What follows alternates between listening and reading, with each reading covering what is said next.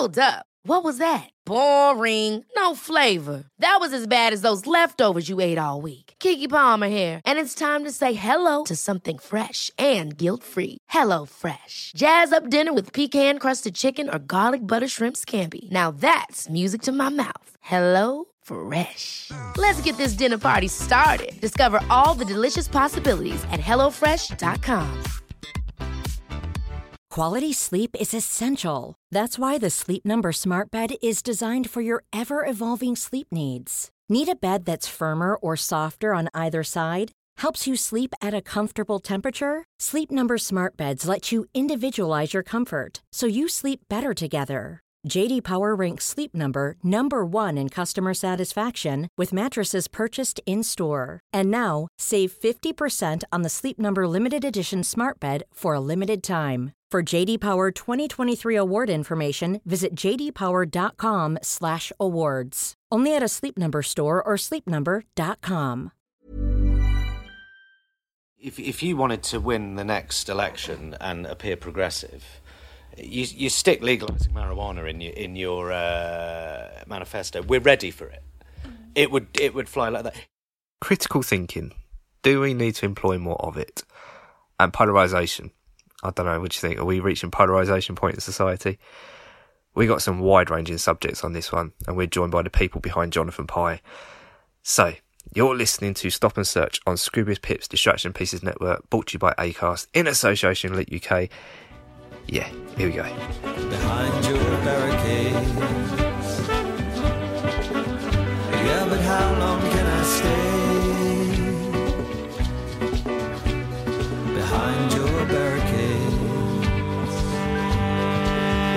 Where true values seldom stray.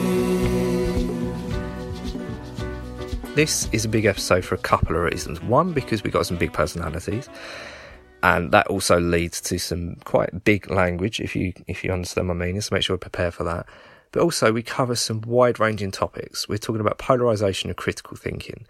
And the reason this episode came about is that I put in a call to my friend Ollie Pollard, who is now a 3-time guest on Stop and Search, which makes him the record holder, I believe. He produced and directed Jonathan Pie's American Pie, which is on BBC. Now, as you can imagine, he knows the people behind Jonathan Pie, one of them being Andrew Doyle, who is also a friend of ours. He's been on this podcast before. And Tom Walker, the person behind Jonathan Pie, the person that plays him. They went out to America for Jonathan Pie's American Pie to look what's going on there with regards to Trump and how that sits socially around people. What's going on with regards to how that's moved on since the election and what it's done to society. And we've got the same sort of position here with Brexit. It's very polarising. It means that people are one side or the other, and there's been a lot, on both sides of the Atlantic, a lot of insults thrown at rival tribes and camps. Drug policy can also be a bit like that. It can put you in a position of you're on that side, you're on that side. So do we need to be a bit more critical thinking? Do we need to listen to others? And are we a bit too polarised now? These are all subjects that we cover. We're hosted by the Queen Mary University again, and Jennifer Randall, who is a lecturer there, she's also on the panel as well, and thankfully Jennifer puts in some I was going to say some sense, but that sounds bad to the rest of our guests. But you know what I mean. So let's get straight on this episode before I insult anybody else. This is Jonathan Pie's American Pie, critical thinking, polarisation, all of those things, drug policy, blah, blah, blah. Let's just go for it. And some of the things that Jennifer's just been saying to me is, yeah, pretty incredible. Where she grew up, there's a thing called, was it the Rust Belt? Are we allowed to say that? Yep. Yeah, and that's where Jennifer grew up, and this is what's been covered in Jonathan Pie's American Pie. The whole point of that is what's going on in the United States politically. How does that affect it socially? And what was interesting to me is how, if you don't allow people to have a voice, what happens? How does that manifest? What comes out in society? And that is the loose themes that we're going to be discussing, with some swearing, because Tom's already asked. Yeah, and I've been allowed to swear. Yeah. So I'll save it. There's some brilliant swearing in this, by the way. There is some great There's swearing some in that fantastic book. swearing Yeah. in that. So Jonathan Pie's American Pie. Yes. That's how I'm going to start, that kind of formula. Right, first question, really geeky question. How long did it take to make? Because presumably the writing process would have been quite difficult, because I would imagine you didn't know what you was getting into at the time, Andrew, because surely there was an evolutional process of you was doing it for the midterm elections, so you knew the basic premise. But was there much in the way of? But that's why it was quite not. I'm not going to say rushed, but it was it had to be done relatively quickly because when did the commission go? It wasn't that far before the midterms, was it? I don't think. We started shooting it before we got commissioned because that's the way I just like. Come on, let's just do it. So we officially started shooting, but then we got commissioned, and then it was all about visas. And then the minute we got commissioned, we were out there within about 2 weeks, and we were out there for about 2 weeks, and then we came back and we had about 2 weeks to deliver it. So It was very. And it coincided because there was a mini Jonathan Pye tour of the last show out for like 4 venues in America, 4 nights in America. So it did coincide with that. So actually, it did sort of work out quite fortuitously. And basically, I was out there on tour, and it was like, it's now or never. So we went to the BBC and went, look, I'm over there anyway. Come on, and it was tough to get it commissioned, but we managed to get it over the line in time, and then the minute you get a commission, you go, right, how the fuck are we going to do this? Do you know what I mean? So, what was weird about it, we knew structurally kind of what we wanted to do, but until you land there and until you're interviewing people, we had no idea whether we could pull it off. No idea. My kind of first question then is, how the hell does America react to that character when you're on stage? Do they get it? Because I've always assumed that, satire and sarcasm and those themes are quite a British trait. Yeah, we don't have form in that sort of late night behind the desk satire, do we really? But they recognise satire. I think that Jonathan Pye, when we were there in New York, I saw the live show. And it's full on for anybody who's seen the live show. And I think even for New Yorkers' sensibility, they're kind of like a little bit, blown away. But that was sold out. And yeah, it was great. But also, live, you can really let loose with the character. Because also you have time to piss the audience off and then win them back again. You don't have that in a 3-minute thing, but with the live shows you can really slap them around a bit. And actually, I'd say that it went down better. I toured it in America and Australia. They were much more up for having their sensibilities played with and having a mirror shot up to them going, look where you get it wrong. So surprisingly, it went down better than I could have hoped. There's an amazing quote that you end the film with, towards the end, and this is where I'm going to have to read it out. I'm going to get it so stumbled and wrong. But by not allowing an opinion to be aired, that somehow, I can't even read my own handwriting, somehow eradicates the opinion. It doesn't... No, hang on, that's gone completely wrong. And that's going to sound great. There are people on the left that suggest that by not allowing an opinion to be aired, that somehow eradicates the opinion. That's it, yes. Nailed it. Which is absolute... Yeah, thank you. Which is demonstrably bollocks, But if you point that out to certain members of people on the left... that they would accuse you of being right-wing for pointing out what I would consider the bleeding obvious. But it's not the bleeding obvious because it's that narrative is not part of the prevailing liberal wind. And anything that isn't part of the prevailing liberal wind these days, the prevailing liberal wind labels... far-right, alt-right, Nazi. That's actually interesting because I've noticed that across Twitter feeds that if the left doesn't always, I don't know, if it doesn't get that echo chamber right, and some people think, oh no, you're drifting too far off to the right, a backlash can come from that. So we've gone into this tribal position, haven't we, of left and right. And it's worse towards people who are from the left, from the tribe. Anyone who strays slightly away from it, they get more venom than the people who are just openly on the other side.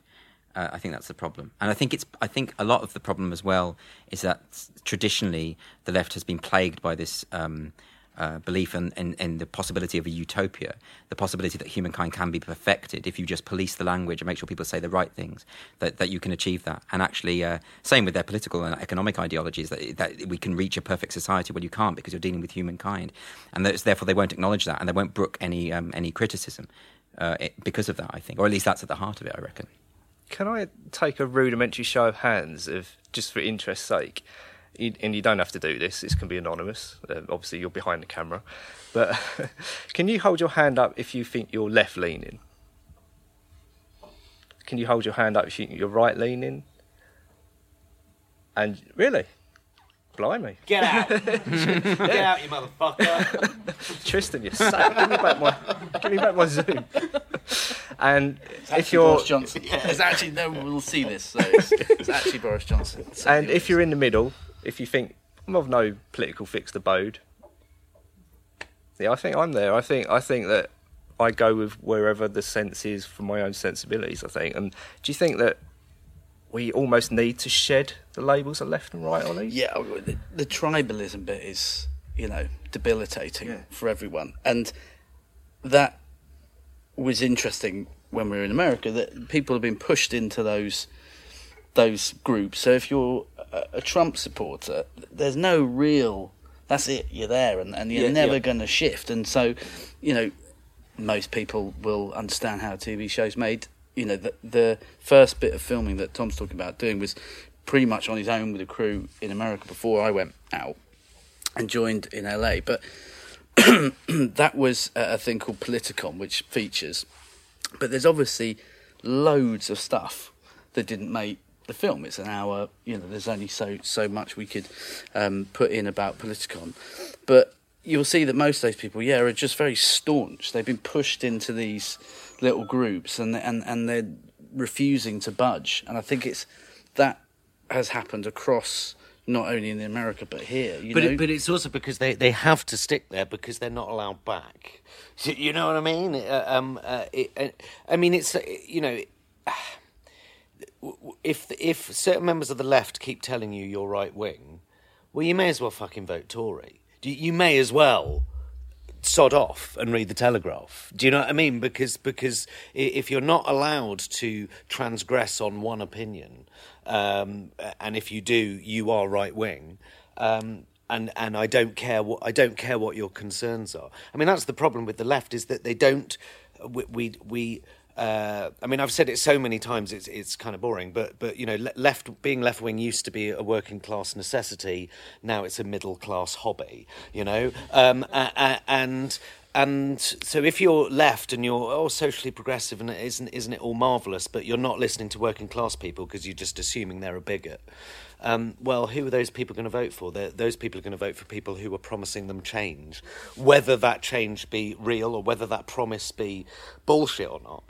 And Brexit, Trump, two sides of the same coin, really. That they both offered change, and Trump, let's be honest, he didn't lie about it. I mean, Washington is unrecognisable to what it was 3 years ago. It's unrecognisable. He has changed it. He hasn't changed America for the better for those people that voted for him, I don't think. But the economy's doing pretty fucking well, and he's basically delivering, which we don't like to hear, because he's delivering what we wouldn't want him, because what I would never vote for, but he is kind of delivering. I'm rambling. But also, I wonder whether...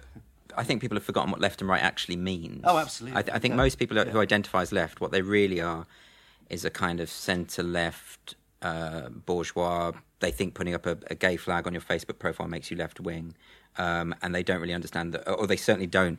They're, in other words, they are what I call leftist identitarians. They think that if you are a disciple of identity politics, that makes you left-wing, when it absolutely doesn't, because, of course, identitarianism is the worst excesses of the right and the left. On the right, you've got this awful racist xenophobia, that form of the kind of rhetoric that Trump pushes. That's a form of identitarianism. On the other side, you've got the far left, who will see everything through the prism of race. So actually listen to the arguments. Don't just assume that you know what we're doing. This happened recently, actually, and it, to be fair, it's a pretty...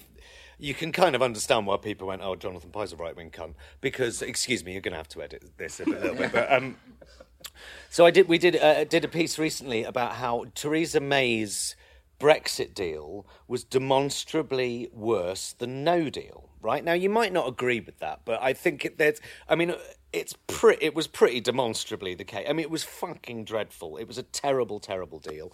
No deal's not great, right? But it was just literally going, look, no deal or her deal, I'd take no deal, right? Now, obviously, that is an opinion that people across the spectrum of politics are either going to agree or disagree, and by virtue of that, some right-wing people are definitely going to, because a lot of right-wing people, a lot of people that voted Brexit are crash out, left and right, let's just get the hell out of here. So, unfortunately, that video was retweeted by Tommy Robinson, of all people, and you go, oh, thanks, Tommy, thanks for that one. Yeah, you cheers, actually, bud, You sullied my own Instagram. Yes, thank you. I'm not even famous, and I posted a picture on Instagram before the show. Tommy bloody... I was like, Tommy fuck! Robinson. How did that happen?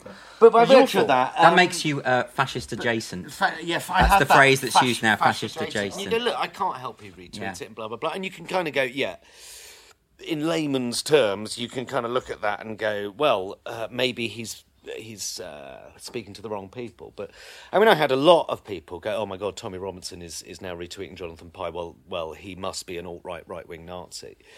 And you just know for a fact that not anyone that has accused me of that has actually bothered to watch the video, and it just anyway. I think I've managed to get it out. Yeah. This is cathartic, isn't it? It's turned into group therapy. This is a good place to bring in the designated adult of Jennifer, I think. Because, I mean, what's it like? If you don't know, Jennifer's American, that lives in the UK, and I'm sure Sting's going to sing about that in some sort of way. But what's it like being a spectator on what's going on in the United States right now? Because is it recognisable to you? Yes, it is. It is quite recognizable, actually, because of where I grew up. I grew up in rural Pennsylvania, and I went to a school where I heard a lot of the same language that we're hearing now on my way to the bus. I heard xenophobic statements, and I heard racist statements, and I heard... And that wasn't, when we got to school, none of that was questioned in the school system, which is, I think, my point here, which is that criticality is something that we need to have in the way we engage with the world. And I think we've seen that be dismantled, and that has led to nobody being able to think through evidence. I grew up... I learned to shoot a gun in school. I also raised animals and took them to the farm or to the fair, and I was a fair queen, so I started demolition derbies, and these were people that I hung out with, and they taught me how to raise lambs, and they taught me how to raise pigs, and they are Trump voters now, and they are people that were formative in my life. So I find it really difficult to look back, because those people no longer speak to me, because we have polarized. We cannot find any common ground. And I don't know. Do you speak to them? I mean, is that coming? That's coming both ways, right? Like none of us are speaking to each other anymore. And I'm an educator, and I want to create spaces for people to think differently about things, for people to engage with information with a critical lens, with a kind of slow approach, we're not making decisions just right now about what we think about this. We're going to talk about this information, we're going to think about this information, and we're going to leverage that into something bigger than us. And I don't think that we have that space anymore in society. I think that's been slowly degraded. I know I saw that in my school, where I went to high school, right? Like I wanted to study Spanish, so I studied Spanish for the maximum amount of time I could in my high school. In my final year in high school, we wanted to fly to Spain, and this is in 1994. And we raised the money, and then we went to the school board, and all they needed to do was sign off on the insurance. And the 9 members of the school board wouldn't do it because they were afraid of terrorists and that the plane would be shot down And I remember, this was the logic behind this, and this was the argument that was given to us, and I spoke on behalf of my classmate. So we never got that opportunity to go to Spain. It was my one chance, right, to use, to leave the country. I'd never left the country before 1998, 1999. I'd never left except for going to Canada. So I find it really difficult to look at the U.S. because on the one hand, I kind of empathize with the anger that people have around what's happened in that community where I grew up. There's no jobs. Things feel like they're shifting. Like equality can sometimes feel difficult if you have people of other religions, if you have people of other genders, if you have people of other races claiming power within those systems, and that feels upsetting, and nobody has managed that conversation in a way that meets people where they're at. And as an educator, that's my job.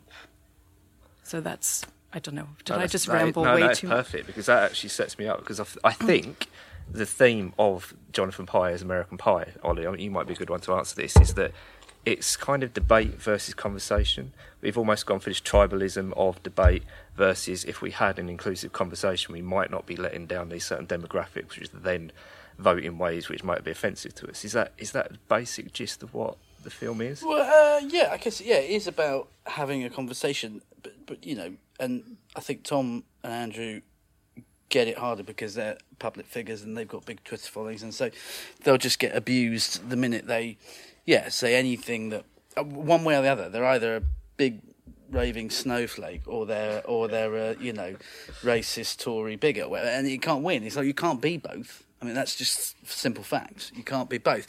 But so I think, yeah, the idea was that you were meant to be having conversations, and we got slightly done on that one because we spoke to white nationalists. If you haven't seen the show, there's a segment where we speak to this guy called William Johnson, who's a white nationalist, and he's a odd character because he's incredibly charming. Right? He's lovely. He's quite self-effacing, like just a nice. It sounds weird saying it, but that's what he was. Now, that doesn't mean I can't also not agree with his views. Do you know what I mean? But he was incredibly polite, incredibly welcoming to us. You know, he had a family. He didn't know the ages of most of his own children. But you know, bits that didn't make the show. But you know, he was confused because here he was living in LA, which is full of immigrants. You know, this is somewhere he shouldn't really feel at home, but that has been his home. And again, you know, we got kind of, some people were like, oh, you gave 6 minutes over to a white nationalist, but we questioned him on his points. What you're saying is kind of abhorrent. Why do you feel like that, etc. And nobody else had. The usual mentality is to go, well, we just won't speak to this person. He's horrible, and he is. But if you don't speak to him, you'll never know. Or if you don't show him to be his views to be horrible, I think what also he served a really big purpose in it. In that, if everyone that votes for Trump is an alt-right white supremacist, well, let's go and interview an alt-right white supremacist. Yeah, and then everyone else that we talked to afterwards suddenly sounded fucking reasonable. And then, when you could hear a Trump voter talking reasonably, I think, hopefully, your brain went, kunk, oh, shit. And it confuses the fuck out of you a bit, because these people are talking about policy, and this guy's talking about wiping anyone with different skin colour. He's basically talking about ethnicity. He also didn't agree with all of Trump. This is the other thing. And this is my point about politics, I think, and generally at the moment, and that we've been pushed to extremes, and that so you've got a situation where he voted for Trump. He was actually on his ticket, wasn't he, or whatever they call that at the time. I can't remember. He was like put his a name nominee or something. Where he then stepped down because the Republican Party were like, shit, we can't have this raving racist on part. We can have one as vice president. Yeah, exactly. This is weird Catholic. Anyway, he didn't agree with a lot of Trump. right? With a lot of, probably because he wasn't extreme enough, but he was a massive environmentalist, right? So he didn't agree with Trump's kind of, opinions about climate change and whatever. He wasn't stupid. Do you know what I mean? This is not a stupid guy. He was a lawyer. Weirdly, most of his clients were Japanese, but again, he was a walking mystery. But he wasn't quite what he wanted. Trump wasn't quite what he wanted, right? But he voted for him, right? And then I can guarantee you'll have a load of people on the left, and you know from maybe friends in America who would have voted for Hillary, but probably didn't agree with lots of Hillary's policy. So what you're left with is a lesser of two evils, right?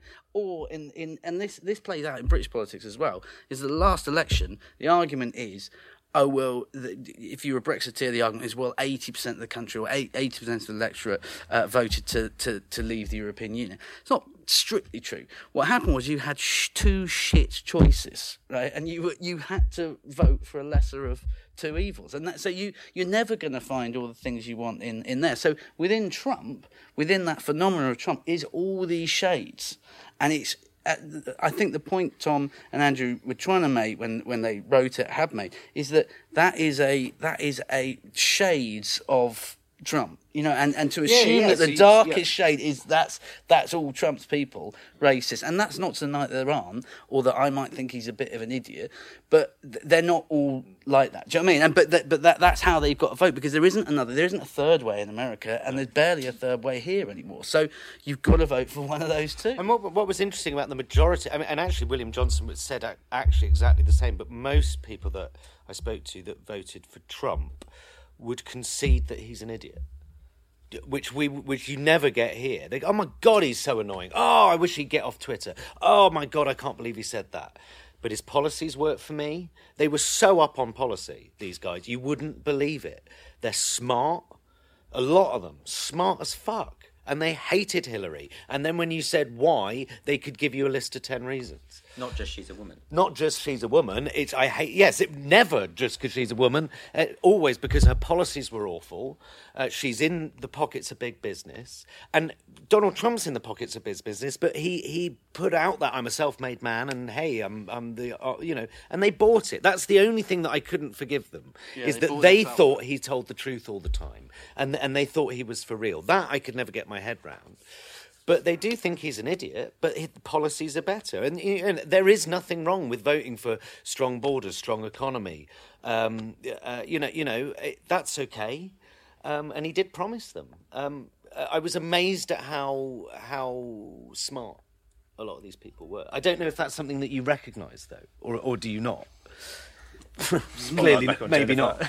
To be fair, I was on the blue belts, so I was in these people that I mean, if you're living in the blue belts and you voted Trump, you better know your shit.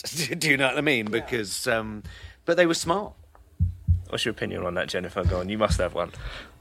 Well, I mean, I feel I feel a bit uncomfortable speaking as the American. So just to put you as a representative. And I haven't lived there for 14 years, right? So, no, I think there's very, very clever people who have voted for Trump, and I think Hillary was highly problematic and a stupid move on the Democratic Party. I think a lot of what we're seeing is a crisis in capitalism, and that has manifested on both sides, that people wanted to throw a wrench in the system because it's not working. It's not working for huge swaths of humanity, let alone Americans. It seems to me, and I don't know if this is right, but it seems to me what's happening globally with the populist movement, left and right kind of thing, but it is finally a pushback against the banking crisis where almost a decade on we go, you've done nothing. You've changed nothing.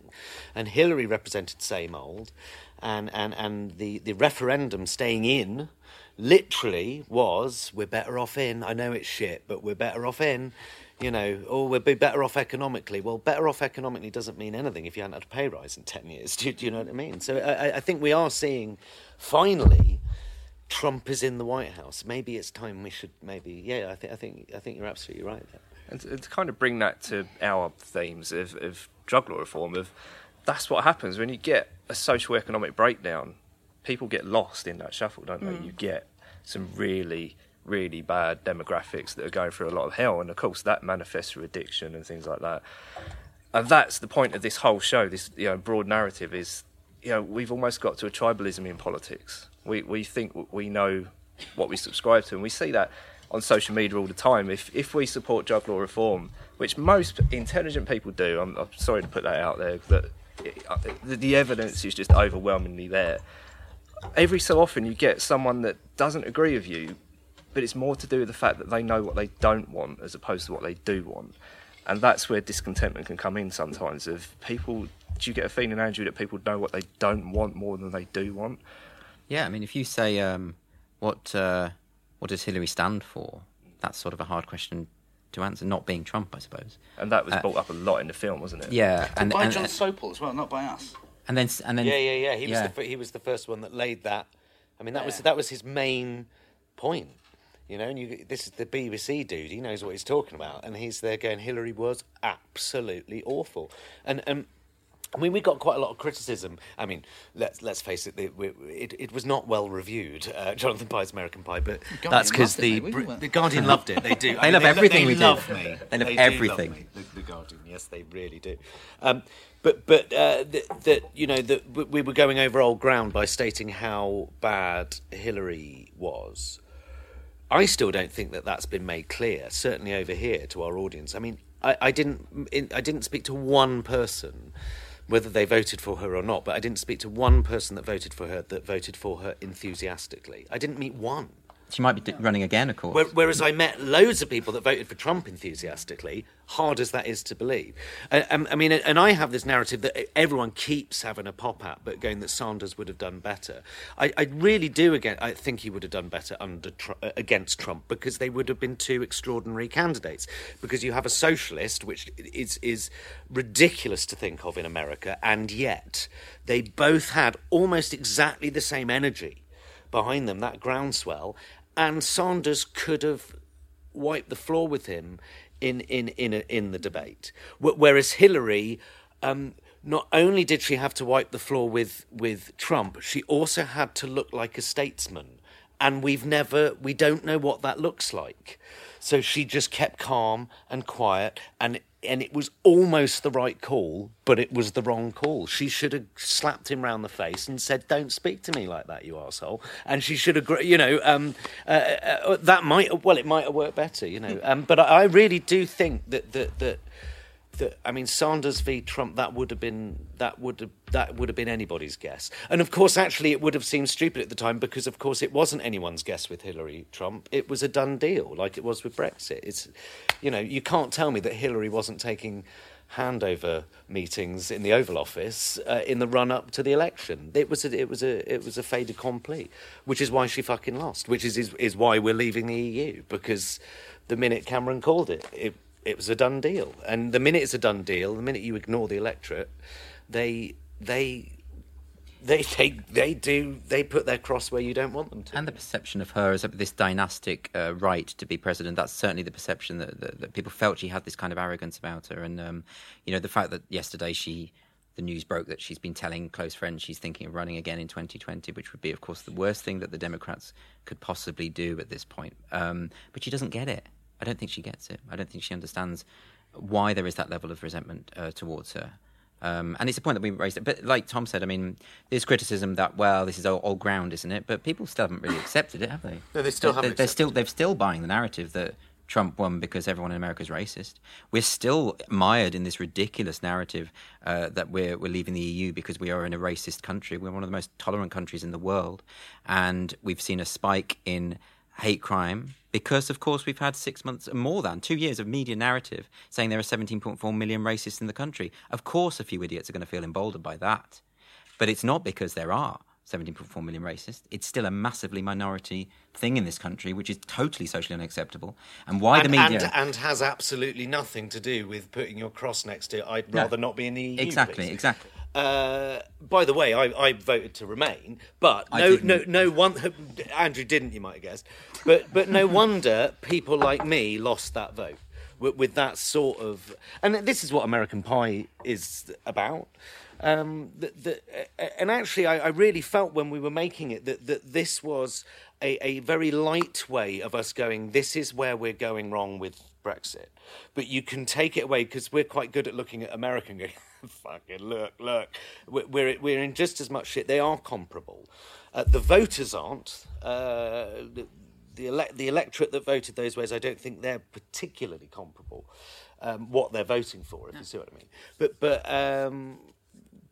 But this left-wing narrative that is still being allowed to be aired, but by the same people that say people that voted Leave, they're full of hate, they're full of intolerance, and yet in the next sentence they're writing, anyone that votes differently to me is a bigot. It's one of the most bigoted things you can possibly say. But they're demonising people they don't know. Yeah. This is the point. And what they're doing, it happens with Trump, but it certainly happens with Brexit. And Brexit is much more complex. People voted for Brexit for much more different, complex reasons. But they are assuming the motive behind why someone votes the way they do.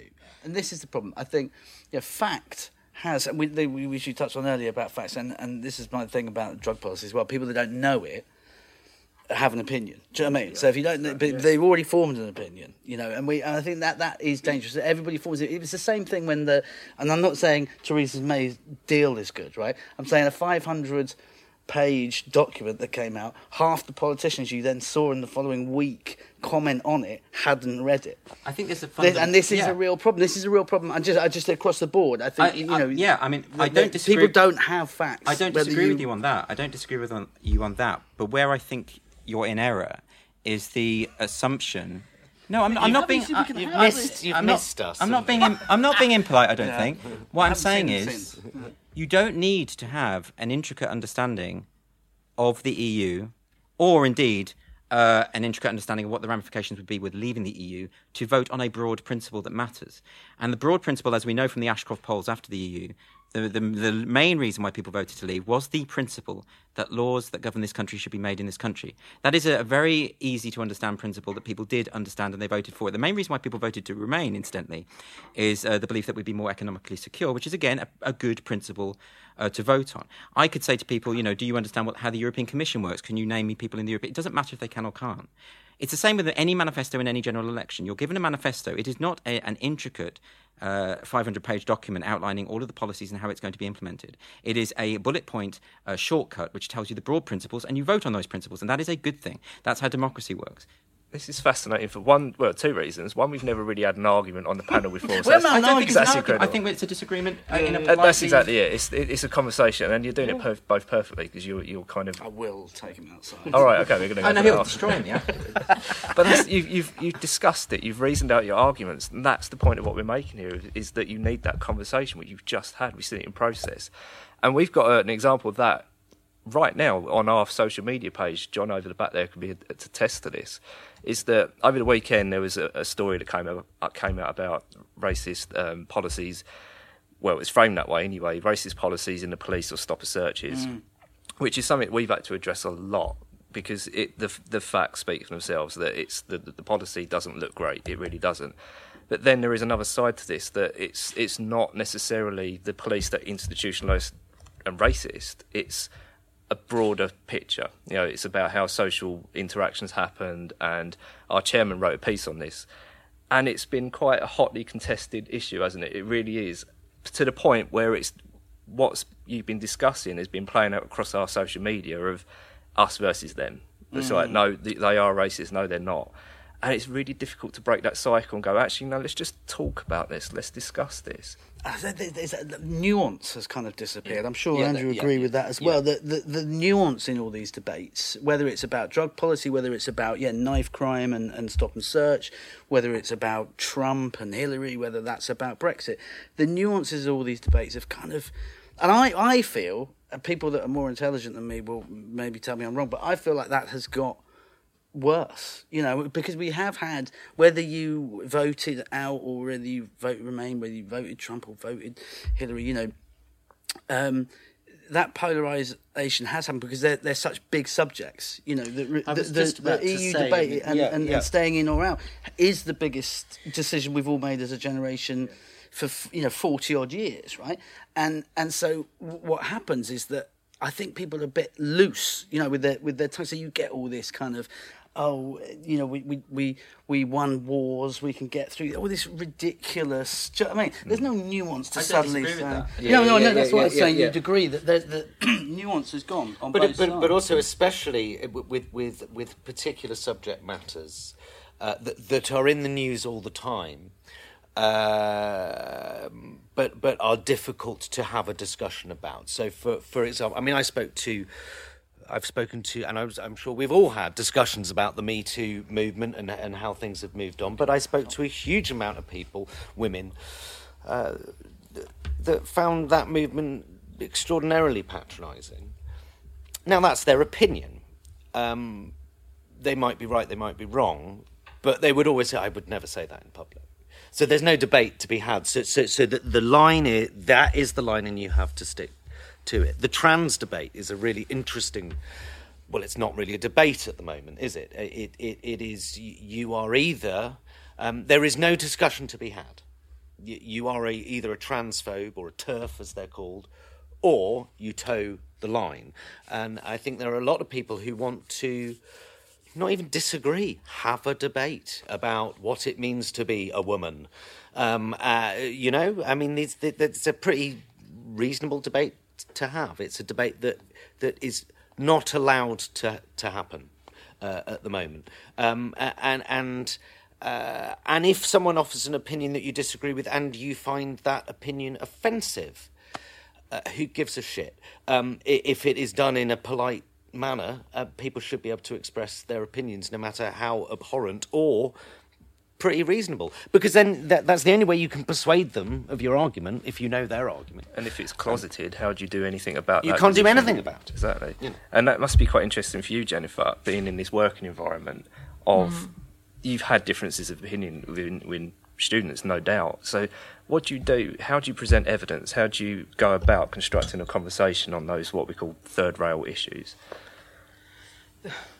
So I've taught classes on gender, sexuality, and health, and I've taught classes on drug policy, right? And people come into the classroom with enculturated views, right? They're exactly what they're supposed to know about and think about drugs, because that's the narrative that fits in this cultural context. So it's a process of kind of questioning some of those assumptions and some of that evidence that we've been given, right? And that requires a classroom in which people feel that they can express some of those things. And I've seen that. And I've seen really powerful transformations in moments about ideas that people hold about race and about gender. And that requires trust in me as a facilitator. It requires trust in the people that they share that classroom with. Some of the people sitting here right now, I have shared a classroom with me and have come to reframe the way they look at a topic. And I guess that's my point around all of this, is that I think in society we need to protect those spaces. And I don't see those spaces happening in lots of universities and in schools. We've got this banking model of education where we have information and we give it to people. We don't show it to them and help them think about it and question it and get messy with it and be honest with those assumptions that we make. We all have assumptions that we make about other people in our society. All of us do.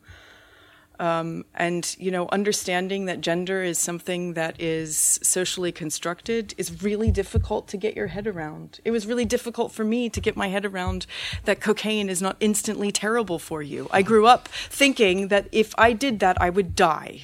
And that was what Nancy Reagan wanted me to understand about it. And that was false. And it takes a lot of courage and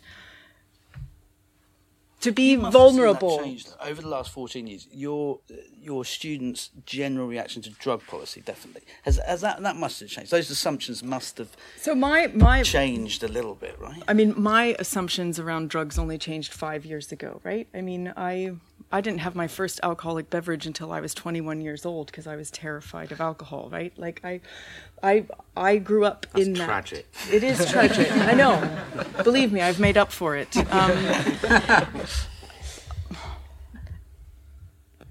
No, I don't think it has changed. I don't. That's a genuine question. You can ask some students in here. A lot of people come into the classroom with really firm beliefs and ideas, which I think are completely natural because they were enculturated into that. That was the narrative that people wanted them to have. And I think it's a tremendous privilege to work in a space where people can think differently about that. And I wish I could go back to my elementary school teacher who I know voted for Trump, who only listens to Fox News, who is only voting on one issue, which is abortion, which is a huge topic in the US. And so, but I can't, how can we create those spaces? And that's what I ask my students to think about is, in our classroom is a time for us to reframe the way we think about these things, and we need to protect that and create that in other spaces. We were just having a discussion the other day about this woke ads that are out now, right? So Gillette puts out the best a man can be, right? I think it's actually quite an interesting ad. I think it's actually got an interesting message, but I think that feeds into this lack of nuance and, oh, we just put an ad out there, it's 60 seconds long, and now I'm woke. And is Gillette, do they own the corner on that dialogue? I don't think they should. I think it's interesting that they're using that. I think Nike, Always, all of these companies are using the platform they have, but it should be taking that conversation elsewhere and allowing all of us, everyone, to acknowledge the assumptions that we make about different groups of people. I think that's a really interesting example, though, because the Gillette advert, I mean, it strikes me as incredibly cynical, actually, because after all... I thought it was pretty grim. Everyone's talking about it now. We're even doing it now, you see, so it has worked, and I feel that was really the point. And the response to it wasn't people... You know, obviously, pretty much everyone knows that if two boys are fighting, you break that fight up. This is not new information. And we certainly don't need a major multi-million corporation telling us how to be good.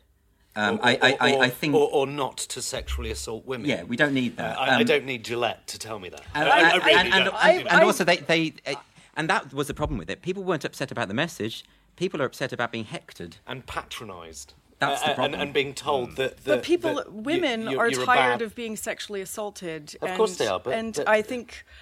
But do you think the Gillette advert for razors is going to no? And that's help, exactly stop that? That's exactly my point. Is that we live in a society where a lot of these where you can sell razors off sexual abuse. That just seems really bizarre to me, really.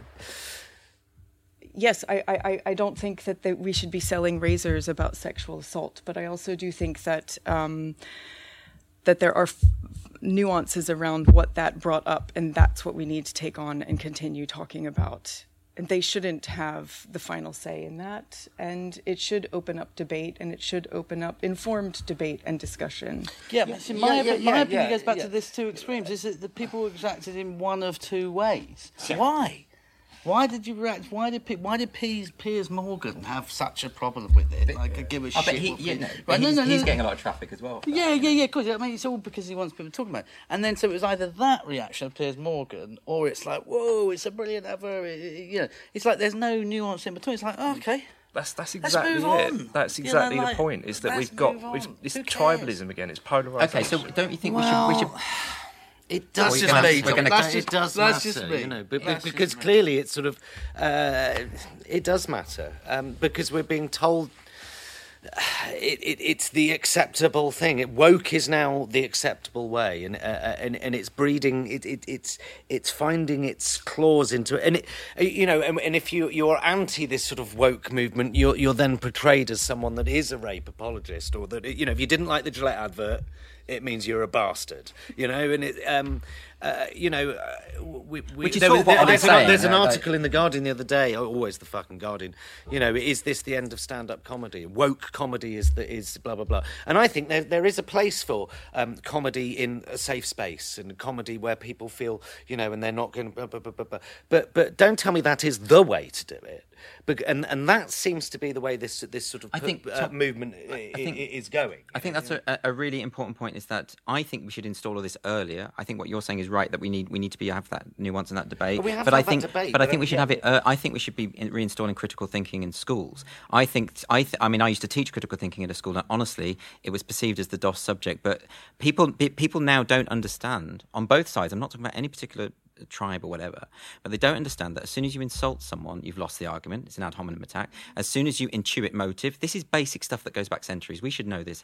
And when I see sort of adults failing to fulfill these requirements, I get really, really troubled. And I think the danger as well, I understand what you're saying, we need that space, but for instance, we still need to have a space. We don't want to replace one narrative with another equally closed-minded narrative. So I consider the woke movement to be equally closed-minded. I mean, we can have a disagreement about, for instance, you will say that gender is socially constructed. I don't believe it is. I think it's a very complex relationship between biological aspects and social aspects, and I think that's really what it is. And that's something we should... But we shouldn't just replace the biological essentialism with social constructionism. That's not helpful. That's another creed. You know, so I think we need... So exactly what Ollie's saying, I think we need the nuance. I think, and I think that goes back to how we educate our young. It's that time of the year. Your vacation is coming up. You can already hear the beach waves, feel the warm breeze, relax, and think about work. You really, really want it all to work out while you're away. Monday.com gives you and the team that peace of mind. When all work is on one platform and everyone's in sync, things just flow. Wherever you are, tap the banner to go to Monday.com. Ever catch yourself eating the same flavorless dinner 3 days in a row? Dreaming of something better? Well, HelloFresh is your guilt-free dream come true, baby. It's me, Keke Palmer. Let's wake up those taste buds with hot, juicy pecan-crusted chicken or garlic butter shrimp scampi. Hello Fresh. Stop dreaming of all the delicious possibilities and dig in at HelloFresh.com. Let's get this dinner party started.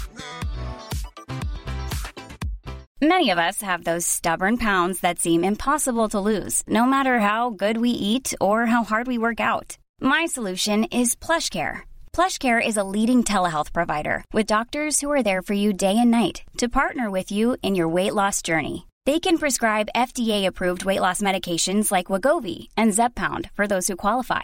Plus, they accept most insurance plans. To get started, visit plushcare.com/weightloss. That's plushcare.com/weightloss. I do agree. In America, this is interesting, they have much more. There's debate in clubs, and this is what when Tom says about speaking to a lot of Trump supporters, you're like, oh, are they going to be a bit dumb? And actually, they're not. It's because in a lot of education from people I've spoken to, and maybe that's the middle kind of classes in America, but they still have debate clubs. These things, unless you go to some posh school here, you're never going to do. I mean, we barely did languages at my school, let alone debating, right? So it is a really, really good... And if you instill it earlier, rather than you wait till you get to university, and then it's like, think for yourself. It's like, well, I've had 18 years of never thinking for myself because I'm a fucking idiot. I'm just, do you know what I mean? And they're encouraged to spoon feed at school. Get drunk. I had a kid once saying to me, don't tell me, but just tell me what I need to say in the exam. Literally, just let me reproduce what... Yeah, but I used to do that all the time. Yeah, I know. I just want the A grade. I don't care what... But that's the problem then. But if kids were taught how to think rather than what to think, we wouldn't have this. That's why I was asking about the drug... just general views of your students with drugs, is that actually if we taught slightly more liberal, for want of a better word, but, just more open discussion about drugs from an earlier age, you just understand. I still struggle, and this is whenever it was, 2 years ago, that we had this conversation about after when I'd been to Denver, and I think that was 2016, and I was saying, there's only one party that seems to be kind of just bringing it up. Let's have a discussion about drug reform, or at least marijuana reform. So, nothing's happened. You know what I mean? We've got lost in Brexit. I mean, also with regards to drug reform, I mean, if you wanted to win the next election and appear progressive, you stick legalising marijuana in your manifesto. We're ready for it. It would fly like that. You know, like how we didn't actually have a national debate about gay same-sex marriage in this country, whereas they did in Australia, and I didn't actually have a problem with them having a national debate because all that fucking homophobic scum rose to the top, and you can just scrape it off and go, now fuck off, shut up, and you won the debate, and you won the debate hands down. I got into a lot of trouble for saying I don't think it's a bad thing to have this debate, but we didn't have to have the debate here because we were ready for it, and it feels like we're ready for the marijuana. I mean, the fact that Canada's just gone fucking skin one up. It's fine, but the fact that America are ahead of us in that, I think it's just ready to go. And I mean, if Corbyn wanted to win back some love, you just stick it in your next manifesto, mate. You've because also it's a statement, it's a policy, it's something different, it's something we can have a debate, and let's have the debate about it, and maybe he'll lose the debate, but that's the sad thing. The Lib Dems brought it up, and there was no debate. Yeah, but also the Lib Dems. No, that's what. But also the Lib Dems brought it. It was about a decade ago, I think they said. And we weren't. Was it in their last? It was in their last. They've been consistent. Yeah, very much so. There's a weird movement at the moment because you've got a lot of support in the Conservatives, you've got a lot of support in Labour, but it's still fragmented. Those two troops are joining up. But so again, you've got it's this thing about opinion over evidence. Yeah, you know, and actually, you just go look. As you always say, the data's in, right? You know, I mean, it can help. You know, tens of thousands of patients. It's there. It's ready to go. I don't know why they're not. And it feels like a breach of our human rights because you've still got this drug that's ready to go and it's fucking brilliant and it's brilliant. And yet you've still got these people go, yes, but we don't want everyone stoned all the time. And you go, no, it's ready to go. And that totally taps in to everything that goes on in our sector. You've got the debate raging, but you've got some people saying, no, I'm not engaging with that person anymore because they don't debate on evidence. They just go, but basically people don't engage with Peter Hitchens. That's what I'm getting at. No, but then you've got other people going, no, we really need to because we need to air that debate. Like you said, Tom, we need to get that scum to rise. I'm not calling Peter Hitchens scum because I actually quite like him, but it needs to rise to the top, and you need to do something about that. And that's the whole point of why we've constructed this podcast, is we need to air these opinions. So his point is what is it still mainly that it's an entry drug? Because that still is he believes in the whole psychosis thing. Yeah, he thinks there's actual medical ramifications. Yeah. Yes, but by virtue of that, if there was, I mean, I have to say, I am a bit of a prude when I walk down the street and I see a few kids and they stink a skunk. I go, oh, come on, guys, because that I mean, there is a problem there, right? But actually, if we brought it back in, and we could. Yeah, it really pains me when I can smell these teenagers smoking skunk. And you go, you are turning your brain to mush, and it does feel more socially addictive, and you know that's the strange thing. Is the and by virtue of that, I think we do need to. And there is that downside. There is a debate to be had. It's not let's just give out a load of free weed. No, there is a serious debate to be had about how we'd go about doing that. And the first thing to do is allow doctors to prescribe it, and then we can gently, bit by bit, as long as it's not, super strength bongs, going which I wouldn't object to. That's where it completely fits in with what we do, because as soon as you air that, it means that we can come in with things like, we don't want a free-for-all, we want adult responsible use. Yeah, we've got people in this room like, Greg at the back there. Hello, Greg. Are you eating your dinner, by the way? Wow. Greg. He's the chairman of the UK CSC, which is the United Kingdom Cannabis Social Club. So around London, there'd be little pubs for cannabis, and that's an adult responsible use. Greg's there going, B21. Is that what you grow, you bring? Yeah, is that right? Yeah, that's it. Yeah. We did one with Arthur Jones, who's the North Wales PCC. We had him in a cannabis club, which was November last year. Very interesting, having a very, very senior cop in a cannabis club. There was getting absolutely baked. Yeah, he was hotboxed. Actually, should we have some questions? Because now we've got about another 10 minutes, so let's have some questions. There must be someone. Greg, go on, you must there. Need a microphone. Can you come down, talk on the mic, so we can get you on there? While you were in the States, Did you? Oh, you want me to come? Yeah, right down here. Yeah. While you were in the States, did you get a chance to speak to people about like how they felt about legalization, sort of like sweeping across? There's like 50 states in America. Half of them have got some kind of recreational or medical legalization bill that allows people to not be criminalized for it. Was that, was it something that was obvious while you were out there, or was it not quite? It didn't come up in many conversations, but you could smell it in California. You could smell it everywhere. And everyone's chewing CBD. Do you know what I mean? And it just seems totally normal. Totally normalised. But again, I'd noticed the difference between when I was out there a few years ago. You go, I can smell it. And that's slightly... And maybe it's me just being a bit conservative, small C about it. Yeah, do you think it's the media has planted this seed in your mind that, oh no, I can smell skunk? No, because then you might want to cut this out because I'm not sure, but I've smoked a reasonable amount of weed in my time, and I know the difference between what that smelly stuff can do and to what the other one can do, and so when I smell it and I go, oh... Someone's not leaving the house today. Do you know what I mean? I mean, like someone's going to. Do you want that in the podcast? Can you get rid of that, please? Make a note. In regards to like smelling kids, smoking skunk on the streets, you no one really wants to see or smell that. They're kids; they shouldn't be accessing it, and the reason they are is because prohibition hasn't actually allowed, hasn't stopped them from accessing it. Yeah. But the same cannabis that they're smoking is the same cannabis that medical cannabis users use. It's it might be grown in a slightly nicer environment, but strain for strain, there's not much difference really. Well, I don't know. I mean, if I were to still smoke weed, I know that I don't want. Something that's going to. I don't want smelly weed near me. Well, this I don't. I don't want it. Ollie's a good one to speak, actually.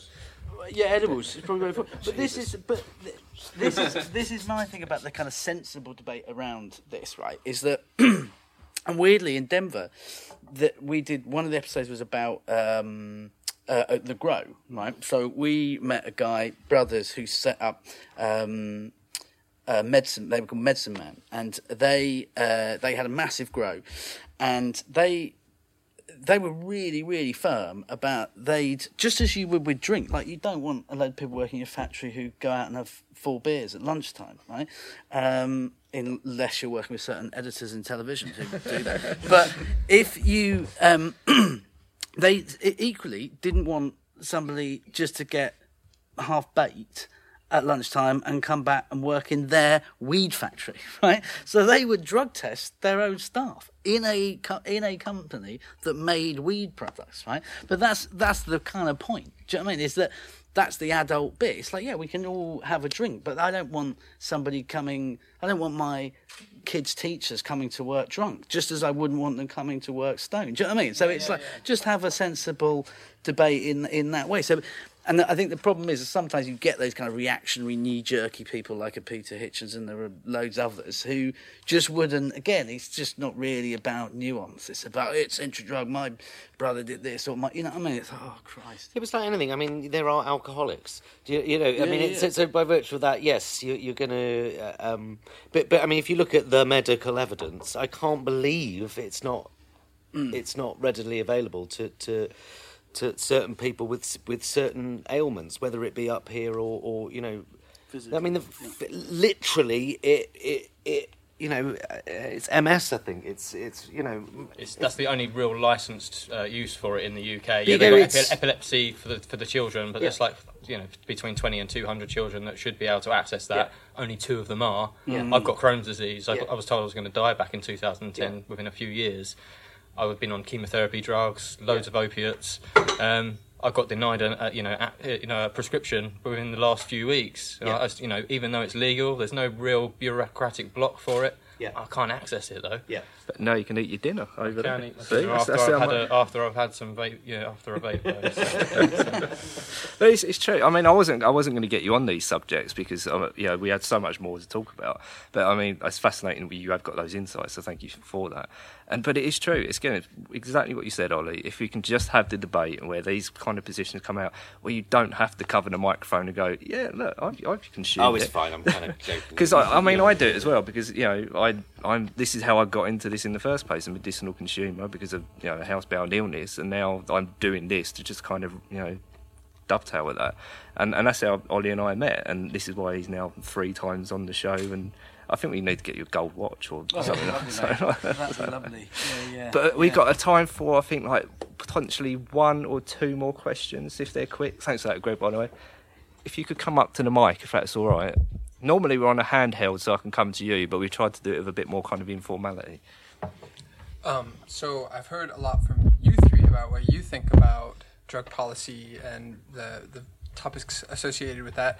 I'd really be curious to hear what Jennifer has to say on this topic, if she's willing to share. Yeah,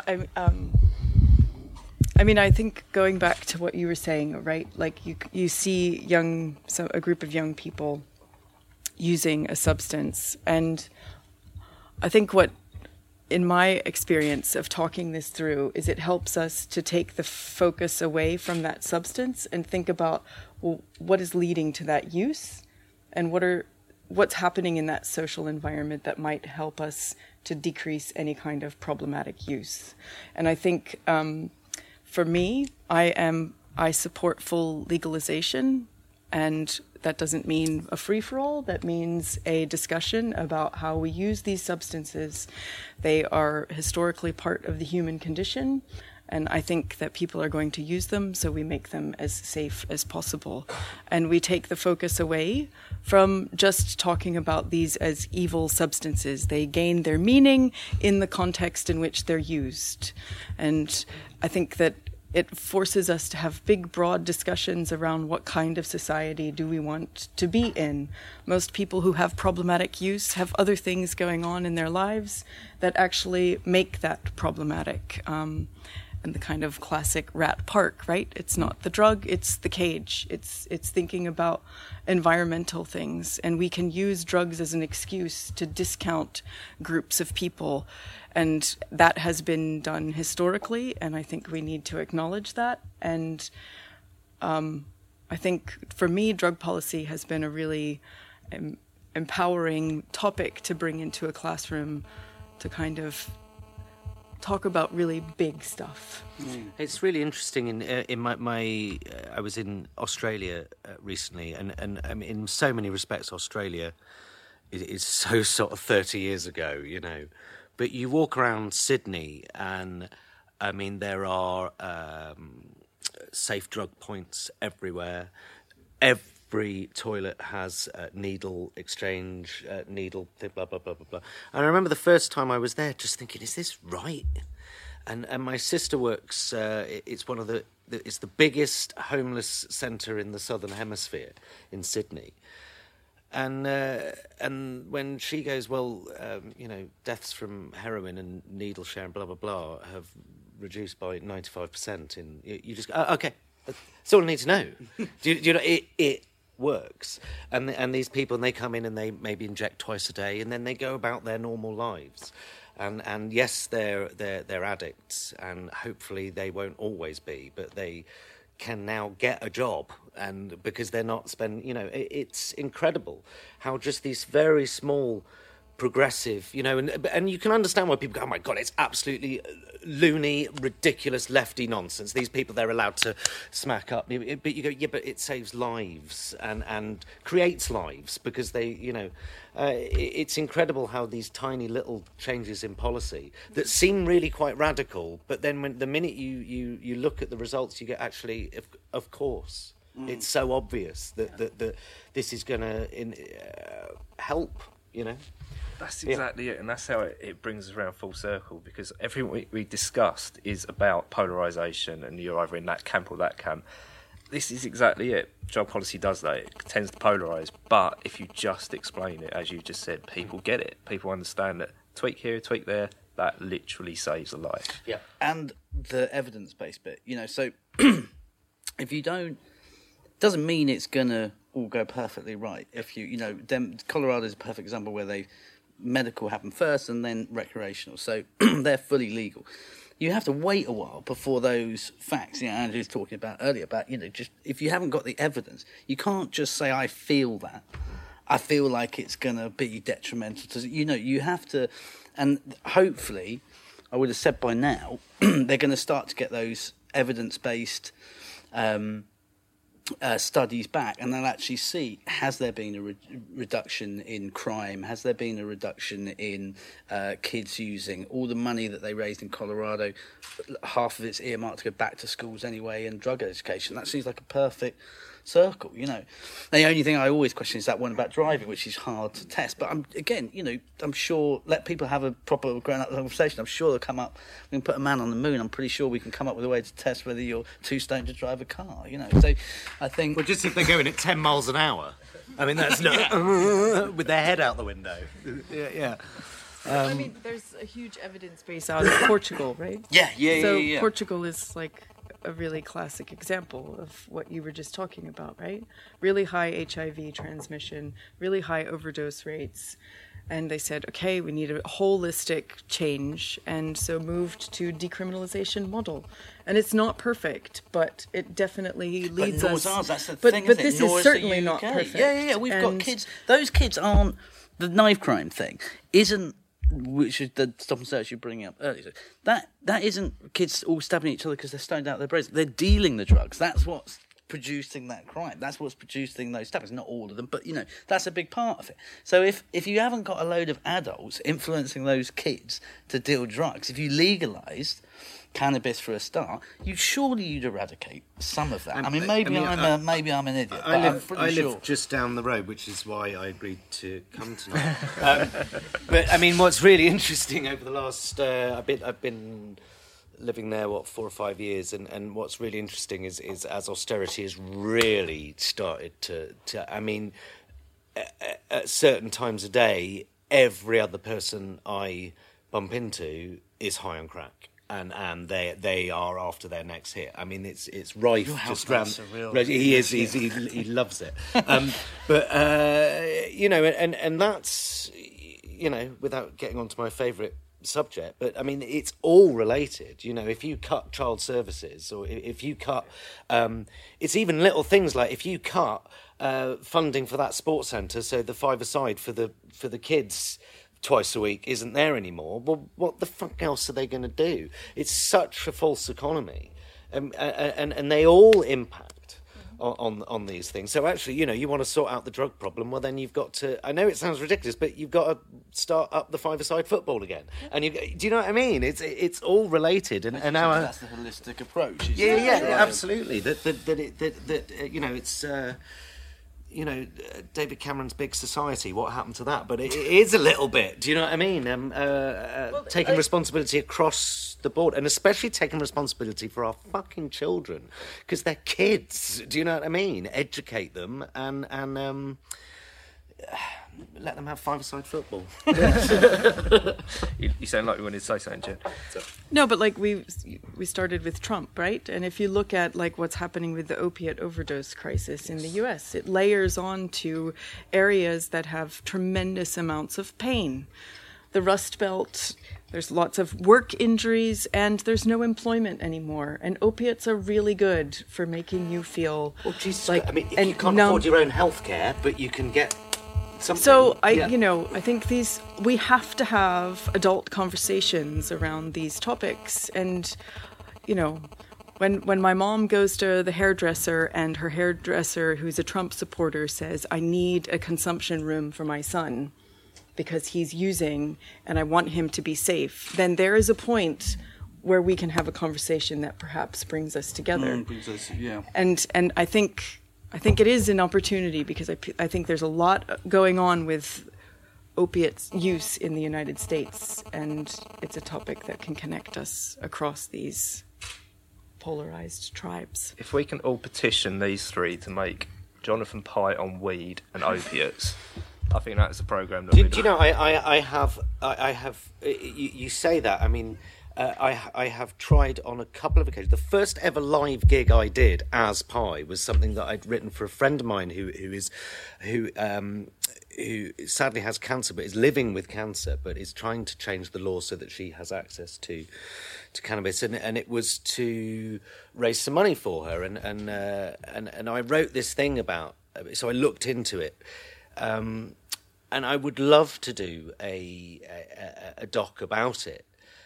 Because, like I say, I feel we're on the cusp. I feel we're about ready to go, and actually, all it needs is some sweary newsman to actually really look into it and go. I think I'm right for it, for the right money. But I think we're ripe for that discussion, and it wouldn't be like, Louis Theroux goes and gets stoned. It's like, no, that we're kind of ready to go. I think it's perfect material for Pi. Yeah. But I've got to get Brexit out of the way first. But it's a subject. It's a subject that I'm going to sort Brexit out. Solved it. Oh, fine. Cool. But no, it's something that is on my radar, and I've been trying to look at finding ways for him to do it, because I think it's important. I'm gonna wrap up on you then, Andrew. It's always a question I like to ask: is how important is satire, parody, comedy in general in making points within serious topics? Is it needed, or can it sometimes be crass and crude? Well, I mean, it depends who the satirist is, isn't it? But I think on a broad point, it's extremely necessary. One of my favourite quotes about satire is from W.H. Auden, who said that what distinguishes satire from comedy is that it's angry and optimistic, because it's a belief that you can change things. It's raging against something. It's raging against power, whereas comedy is more kind of resignation to the absurdity of the situation. So and I think it is. I think it's really important, and we know it's important because powerful people always hate satirists. Erdogan in Turkey will chuck you in prison if you satirise him. There was the guy in Germany with the poem about him fucking a goat. He wasn't happy with that, which is fair enough. Powerful people, they hate satire, and that's why I know if I satirise, say, the woke culture, it's the reason why people get so upset is because it's a powerful culture, and that's where the mistake lies. Is people think you're punching down. Well, actually, not. I'm punching up because these are the people who hound you out for your job, will attack you on social media, and that's why when it comes to satire, it's complicated at the moment because there is a fundamental disagreement about who is the victim. Where are you punching up or are you punching down? It's funny when we did a piece that, and it was we were sat down in Wagamama's and we were presented with this mat that was all the colours of the rainbow, and it's like, Wagamama's, we present pride, and we just started chatting about it, kind of going, when did this happen? When did this happen? And so we did a piece about it, and it was about a Costa coffee cup that had a rainbow, and it's like, I just want the fucking latte. I don't want someone to tell me that same-sex marriage is fine. I just want the fucking caffeine, right? And it was a satire on this woke culture, But the amount of you homophobes, how dare you punch down at gay people? I'm a huge homophobe. Yeah, you are a massive homophobe. My boyfriend doesn't know, but yes, I am. Exactly. Yeah. Angrily sucking cock. Yeah, it's the best way to do it. Don't end on that bit, Jason, for God's sake. But the idea that no, I'm not punching down at gay people, I'm punching up at the ridiculous notion that they need to be lectured in Wagamama. That they need to be lectured, and that I need rainbow mats, and anyway. Right, sorry about that. Final word to you then, Ollie, so we don't end on sucking goats and things like that. What do you think then? Do you think, from your position as someone that's presenting documentary, how much importance is comedy coming into those themes? Can we get more information out on comedy streams? Because to us, quite often we find that comedy bloody works. Yeah, no, it always has, hasn't it? Historically, whether it's Ben Elton in the 80s, whether it's a Pi character now, massively important, especially in British, comedy. And you're not always going to agree. Satire, I think, splits people, doesn't it? But that's the whole point, That's the whole point. You don't have to agree. You can have a conversation. I don't agree with Andrew about certain things, but we can go and have a beer. We can go and make a program together. You But know, also so it's this idea that it's ridiculous. these days we're having a discussion with this woke culture, with this woke set of comedians about the fact that I have to explain that he's a character and that it's a fictionalized version of the fact that I keep having to explain that to these people. I mean, they're either ignorant or they're being willfully ignorant, and I can't work out which is worse, but I think it's willfully. I think they're willfully misinterpret it because they don't like my politics all the time. So it's easier not to listen and shout bigot. I think they genuinely... It's funny being lectured by comedians who don't understand what comedy, or who appear not to know what comedy is. And appear not to have much of a sense of humour. At all. Yeah, yeah. it's odd, isn't it? Talk more. That would be that. Yeah. There you go. Talk more. Talk Don't more, do it on guys. Twitter. Don't do it on Twitter. Just talk Facebook. A very, very final word from Jennifer, because you're my favourite. I'm sorry to say that on there. But this is going to sound really Coca-Cola, but what's the hope? Have we got the next generation coming through? Do you reckon they're going to sort it out for us? No, I think we all are, and we all can, and that's. I don't just teach like 18-year-olds. I teach adults coming back. I've taught people from all over the world, and they go out and they have these discussions. Just today, I was having a conversation with a student who's speaking to people in other parts of the world, and that's changing the way we think about these things. And I do think that humor is really important, and I think that, I don't know what else to say, Jason. No, that's sorry. Perfect. No, if you could give a massive round of applause for our panel.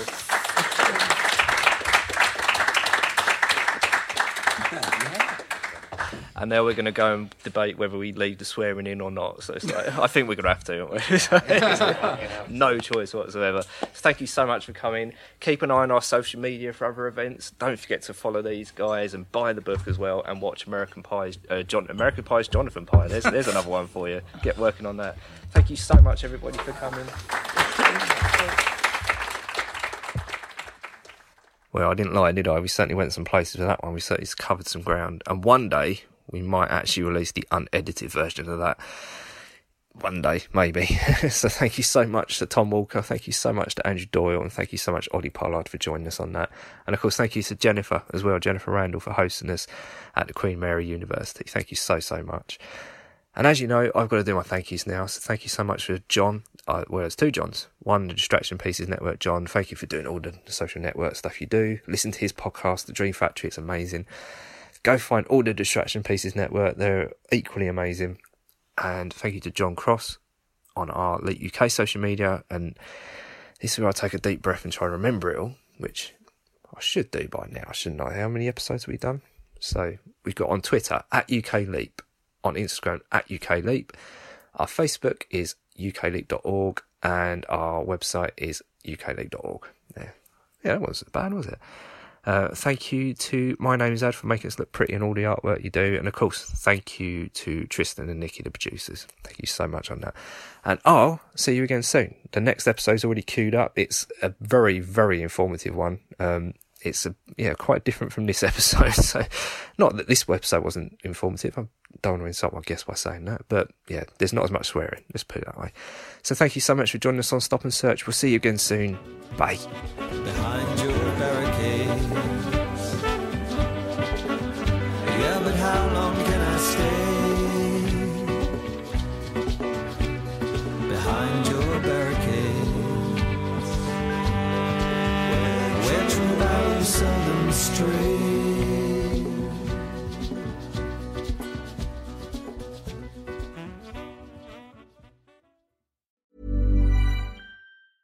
Even when we're on a budget, we still deserve nice things. Quince is a place to scoop up stunning high-end goods for 50 to 80% less than similar brands. They have buttery soft cashmere sweaters starting at $50, luxurious Italian leather bags, and so much more. Plus, Quince only works with factories that use safe, ethical, and responsible manufacturing. Get the high-end goods you'll love without the high price tag with Quince. Go to quince.com/style for free shipping and 365-day returns. Even when we're on a budget, we still deserve nice things. Quince is a place to scoop up stunning high-end goods for 50 to 80% less than similar brands. They have buttery soft cashmere sweaters starting at $50, luxurious Italian leather bags, and so much more. Plus, Quince only works with factories that use safe, ethical, and responsible manufacturing. Get the high-end goods you'll love without the high price tag with Quince. Go to quince.com/style for free shipping and 365-day returns.